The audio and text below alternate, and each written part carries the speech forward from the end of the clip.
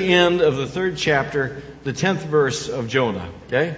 And remember, this is where we left off last time. This is where we stopped. We've been, walking with Jonah here, how God came and put a call in his life, and Jonah went in the opposite direction, and then God, created the storm, and then the whale came along, and then the whale vomited him up on the shore, and finally Jonah went to Nineveh, and he went 3 days, and he preached in Nineveh. Well, here's where we end up right now, right?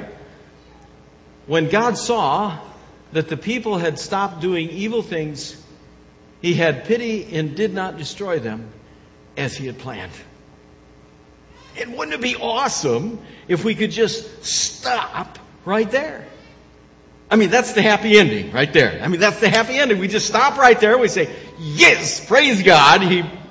He relented in destroying them. Fantastic. All those Ninevites came to the Lord. This is awesome. This is great. This is good. We'll just stop right there. The problem is, there's a 4th chapter in the book. And we're stuck dealing with the 4th chapter. And the 4th chapter exposes not just Jonah, but it also exposes us. If you look at the 4th chapter and we start going through it, you'll see right away that there's something for us to take away. The first thing that we can take away just from getting into the first verse of the 4th chapter, the first thing we can take away is we'll discover right away that this 4th chapter and the experience that Jonah is going through and the purpose that God has put on Jonah's life is there because of who God is and not because of what Jonah wants. It's there because of who God is and not because of what Jonah wants. Look at the first verse of the 4th chapter of Jonah. It says, Jonah was really upset and angry. He was really upset and angry. Now, notice, we're getting the message here that Jonah just wasn't a little discouraged. He wasn't just a little perturbed. It says he was what? Really? Right? Really now. Really. He was upset and he was angry. And it's like, well, wait a minute. This doesn't make sense at all. This doesn't add up. After all, Jonah right now ought to be jumping for joy, right? He ought to be going, yes, all right. Can you imagine the next time he goes to the prophet conference and all the prophets get together and they start talking about what they did and, well, I did this and I did that and I did this. And Jonah just says, well, hey, I saved 200,000 people in 3 days. Not bad. 200,000 people in 3 days. He ought to be jumping for joy and saying, look at what God has done. Whoa. And instead, he's angry and he's upset and he's really mad. Why is he really mad? In a time when he should be rejoicing, why is he so really upset and really angry? He tells us in the next verses when he begins to quarrel with God. He begins to question what God is doing, and he begins to quarrel with God. If you look at the text, it says in verse 2, so he prayed, our Lord, I knew from the very beginning. I knew from the very beginning that you wouldn't destroy Nineveh. I knew that you wouldn't do that. That's why I left my own country and I headed for Spain. I knew that was going to be the case. What's his problem? God didn't do what Jonah wanted. God did who God is. Isn't that right? God acted according to the character of who God is. And Jonah wanted God to do what Jonah wanted God to do. This is the problem. The problem is that when God gets us on purpose and He starts using us for His purposes, we won't always get what we want. He won't always act in the way that we want him to act. He is going to act in a way that is consistent with who he is. You get this. When you get going with God, when you get into his purpose for your life, and you get moving forward in your life according to where God is leading you, he's going to lead you into things, and he's going to lead you into experiences, and you're going to come to a time where you're going to start questioning. You're going to start questioning and wondering, well, what is God doing? I didn't think it was going to be this way. I mean, what is God doing? And why is it happening this way? You know why? Because he's going to lead you into things that are hard, that cause for sacrifice, that are going to be inconvenient, that are going to challenge and challenge and challenge. See, that's what he does, because he knows who he is and what you can become. And when we get in that purpose, things get tough. Challenges are going to lead us to the place where it will be tempting for us to say, God, this isn't what I thought it was going to be. This isn't what I want. And that's exactly the place where Jonah is. Now, I've shared this before with folks here at Christ Church, but a lot of you are new, and I'm thrilled about that. So you haven't heard this before, so I'll just share it with you again. The experience of how I came here to Christ Church back in 1999. Before coming to Christ Church in 99, I was serving a congregation down in Burlington, Wisconsin. And you know what? We were doing great. Church was growing. We had lots of little kids around. I mean, we were doing really good. Bills were paid. We were in black. I mean, it was going and growing. We were doing fine. Jill was teaching at the time. She had a great job. She loved what she was doing. My kids were all in school, and they all had friends that they enjoyed. You know how that is, right? I mean, things were good. And then on Sunday afternoon, I got a telephone call around 3 o'clock in the afternoon. And the guy on the other end ended up saying, look, I'm calling because I'm an angel. And that's actually what he said. He said, I'm an angel from Christ Church, and God has just led us to talk to you about Christ Church. Well, long story short, of course, I came up and I talked about Christ Church, and we prayed and tried to figure it out, and I ended up coming here. Now, what I got to tell you is that when I was working through that decision to come here, I had colleagues come to me and say, Bob, what are you thinking? Are you crazy? Why would you leave where you are and go to Christ Church? You got to be nuts. Well, I didn't listen to them. I went anyway, and I came up here, and you know what happened? Here's what happened. I came here and you know, did what you do to lead a congregation and help turn a congregation around. But I got to tell you, in the first 2 years that I was at Christ Church, there were times where I was saying, Lord, is this really what you want? I mean, there were times when I was here on Sunday morning, and we didn't have a room like this. We had a room with about 50 or 60 people in it, and we didn't have 75 kids in our children's program. We had 2, 3 on a good day. And there were times where I had to step back from that and say, God, look, this is not what I bought in for. This is not what I signed up for. I mean, is this what you want? And you know what had to happen? Here's what had to happen.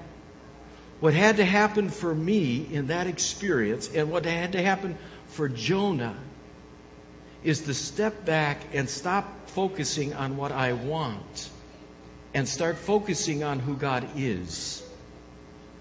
You get that? Stop focusing on what I want and start focusing instead on who God is. Jonah knows who God is, right? If you go back to the text, he says, you are kind and merciful God, and you are very patient, and you always show love, and you don't like to punish anyone, not even foreigners. Does he know who God is? Yes, absolutely. He knows who God is. The trouble is he's got to trust who God is. Trust who God is. He's not getting what he wants. That's not the point. The point is not getting what you want. The point is just trusting God in the situation that says, look, I know who God is. This may not be what I want, but I know who God is. And the God I know is greater, stronger, mightier. The God I know is able to save me from the belly of a fish. The God I know is able to save me from drowning in the oceans when I was thrown overboard. The God I know is great enough to do whatever God wants to do in my life. And all I have to do is, I just have to focus on trusting God. If you go into Exodus 34, in the 6th verse, you get a text there that reminds us not only who God is, but what we need to do. It says, "Then God passed in front of Moses and called out, 'I am the Lord God. I am merciful and very patient with my people. I show great love,' and say it together, will you? 'I can be trusted.'" Did you get that? Isn't that what we need? Isn't that what we need in those times? When God's working in our life and He's challenging us with new experiences according to His purpose, and we begin to quarrel with Him about, wait, I'm not, it's to get us to the place where we just trust Him. And we focus on who God is and not what we want. And we get that reassurance that God is able to do that every single day. Every single day in our life. Lamentations 3 says, "The Lord can always be trusted to show mercy." How often? He is ready tomorrow morning. He's ready tomorrow morning to show that He can be trusted. And all you have to do is trust Him. See, what I had to do at Christ Church was just step back from all the wants that I had and instead just say, look, Lord, okay, I'm in it for the long haul, and I am just going to trust You. And look where we are today. Now, let me plant a seed with you. Just imagine if today we make a covenant together to do the same thing. Where will we be a year from now? Isn't that awesome? Think about that. But see, that's what the call is. The call is just for us to know who God is and trust who God is more than our wants. Now, that's going to challenge us because the temptation for us is to be like Jonah. You see, what happens to us is we can quarreling with God, and after we're quarreling with God a little while, then we move into another stage where we start bargaining with God. It's not going the way we want, and so we try to leverage God a little bit, and we forget it's not about us bargaining with God. It is all about what God's purpose is. Okay? Look what happens to Jonah. Jonah, in his frustration, he pulls out and starts dropping the big hammer on God, or at least he thinks he is, right? If you go into the text and you go through the whole story here of the 4th chapter, you'll see that 3 times Jonah kind of makes a threat towards God, right? I got them there for you. It's in verse 3, and it's in verse 8, and it's in verse 9. And each time, what is he threatening? Well, if it's not going to go my way, I just as soon die. Right? You're not going to do what I want to do? I just as soon die. You're not going to play the game I want to play. You're not going to get the outcome that I want to have. I'm going to take my toys and I'm going to go home, and I just as soon forget it. I'd just as soon die. You see what he's doing? He's trying to leverage God and get God to step back and say, "Oh, Jonah, don't say that. Don't do that, Jonah. After all, I went to all that work to get a whale to save you." And see, he's trying to bargain, leverage God, right? And God cannot be leveraged. God can't be bargained. God is God. And then look what Jonah does. It says in verse 4, the Lord replied, "Well, what right do you have to be angry?" And Jonah comes back and says, "Well, Jonah then left through the east gate of the city and made a shelter to protect himself from the sun. He sat under the shelter, waiting to see what would happen to Nineveh." What does he do? Every parent knows what Jonah is doing right now, right? What's he doing? He's sitting on a hill, pouting, isn't he? Well, you're not going to do it my way? Then I'm just going to sit over here. I'm just going to withdraw from the whole experience. You're not going to do it my way. I'm just going to sit on the hill and I'm going to pout. I want it my way. Right? Isn't that what he's doing? See, he's trying to bargage God. He's trying to kind of leverage God and say, God, look, it's got to go my way. Jonah has forgotten who God is, and he's forgotten the greatest thing in life is living for God's purpose. You know what's really interesting about this experience with Jonah? Do you realize that when Jonah leaves through the east gate and he goes out and he sits on a hill and he starts pouting, what is he missing in Nineveh? He's missing the party. Right? He's missing the party. The people in Nineveh just heard verse 10 at the end of chapter 3 where God said, okay, I receive your repentance. I forgive you. I am right with you. And the people in Nineveh are ripping off the sackcloth and they're going, yo, we're free. We're forgiven. They're experiencing the joy of God's forgiveness. And Jonah is missing the party. And instead he withdraws from what God is doing and he goes to a hillside and he begins to pout. He begins to be that child who begins to pout. And he forgets. God saved him from drowning in the water. God saved him from the belly of the whale because God looked at Jonah and said, Jonah, you can do awesome things and have an incredible life. Jonah forgot to trust God more, and it's not about his wants. It's all about God's purposes for his life. And then God does an amazing, graceful thing. An amazing, graceful thing. He teaches Jonah a tough lesson. Anybody like tough lessons? No, of course not, right? They're tough. Tough lessons are tough. They're tough. And Jonah has to go through a tough experience and a tough lesson. So God takes Jonah's decisions and the circumstances that Jonah has placed himself in, and in the midst of it, teaches Jonah a tough lesson. Did you see that? God took the situation Jonah created, and now in the midst of that situation, he teaches Jonah a tough lesson. It goes like this. And the Lord made a vine grow up to shade Jonah's head and protect him from the sun. Jonah was very happy to have the vine. But early the next morning, the Lord sent a worm to chew on the vine, and the vine dried up. And during the day, the Lord sent a scorching wind, and the sun beat down on Jonah's head, making him feel faint. And Jonah was ready to die. And he shouted, I wish I were dead. See how God's working? And he's teaching him a tough lesson. And then it comes to the key question where God questions Jonah now and says, but the Lord asked Jonah, do you have the right to be angry about the vine? And Jonah misses the lesson. And he says, yes, I do. And I'm angry enough to die. Yes, I do. And I'm angry enough to die.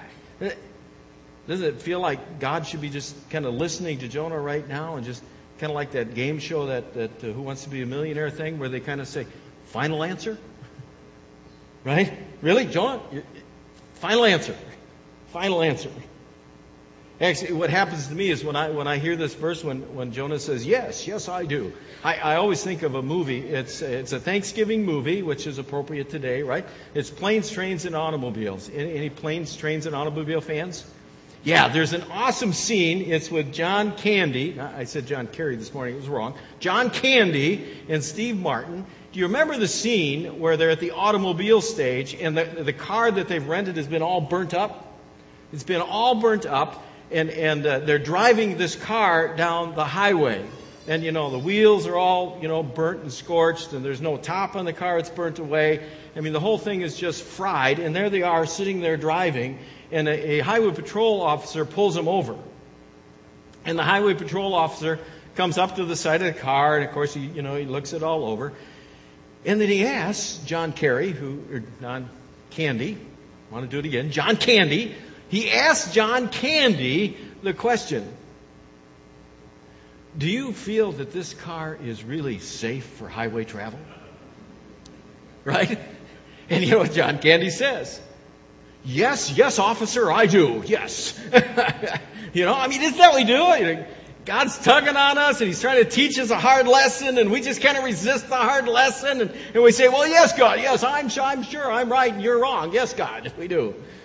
And then the officer has a dialogue with John Candy and he asks him, well, does the speedometer work? He said, no, speedometer doesn't work. Well, the lights work? No brake lights, no turn signals. No, they don't work. And they go through a list of all these important mechanical things for safety of a car being on the highway. And John Candy ends up saying, but officer, amazingly, the radio works perfectly. Right? The radio works perfectly. Isn't that what we do? Now think about this.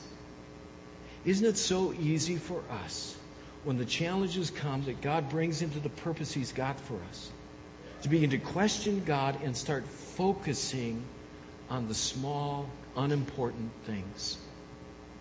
See, whether that radio works or doesn't work is irrelevant to whether that car is safe on the highway and can do its purpose. Isn't that right? But what do? We want to focus on the small, irrelevant things and try to convince God on the small, irrelevant things when He has such great, huge purposes in our lives. Such great, huge... He is not done with Jonah yet. He has more for Jonah to accomplish. When we're in those situations, what we need to take away from Jonah is to make sure that we ask ourselves, in the Spirit of God, the right questions. See, God asked Jonah a question. We need to make sure we ask ourselves the right questions. We need to ask ourselves, Lord, what is it you want? Not what I want. What is it that you want? Lord, what will bring you glory in my life? Lord, how can I please you more? Lord, because I know who you are, because I know in Jesus Christ who you are, what should I focus on? What should I focus on in my life right now? God spoke to Jonah. You're concerned about a vine that you did not plant or take care of. A vine grew up in one night and died the next. In that city of Nineveh, there are more than 120,000 people who cannot tell right from wrong, and many cattle are there also. What did God want Jonah to do? Stop listening to the radio and start focusing on what's important. So often when we begin to question God and what He's doing in our life, it's because we let our focus drift to the unimportant things. God is calling Jonah back to the main thing. He's saying, look, Jonah, here's what's important. There's people in Nineveh who before you came were out of relationship with me. And then the book of Jonah, the 4th chapter, the whole book, doesn't end with a nice bow around it, all neatly wrapped up with a happy fairy tale ending. It ends with simply a question. And that's it. And the question is, don't you think I should be concerned about that big city? Jonah? Listen, you know who God is. You know because you have seen Him even better than Jonah. You have seen Him in the person of His Son, Jesus Christ. You know who God is. You have seen Him in the miracles and the teachings of Jesus. You've seen Him as He hung on a cross to die for each one of us in this room. You've seen Him as He emerged from a tomb to rise to life and bring us the opportunity to rise above. You've seen Him. You know who He is because He's forgiven you in spite of all your failures, and declared a purpose for your life that is higher and greater than you could ever imagine. You know who He is, and you know He has a purpose. Don't listen to the radio. Focus on the big thing. You see, I'll end this series with the same question. The way God ended the book of Jonah. Don't you think that the people who are beyond the walls of this building, don't you think that's what we ought to focus on? Don't you think every heart who doesn't know the saving grace of Jesus Christ is what we ought to be focusing on? I'll plant a seed with you, okay? Covenant members, if you're attenders with us or covenant members, in May, circle May on your calendar, okay? Because in May, you're going to have an opportunity in May to go through a teaching experience that is going to teach you a very simple way of sharing your faith with other people. That is the main thing. Don't you think? That's the main thing.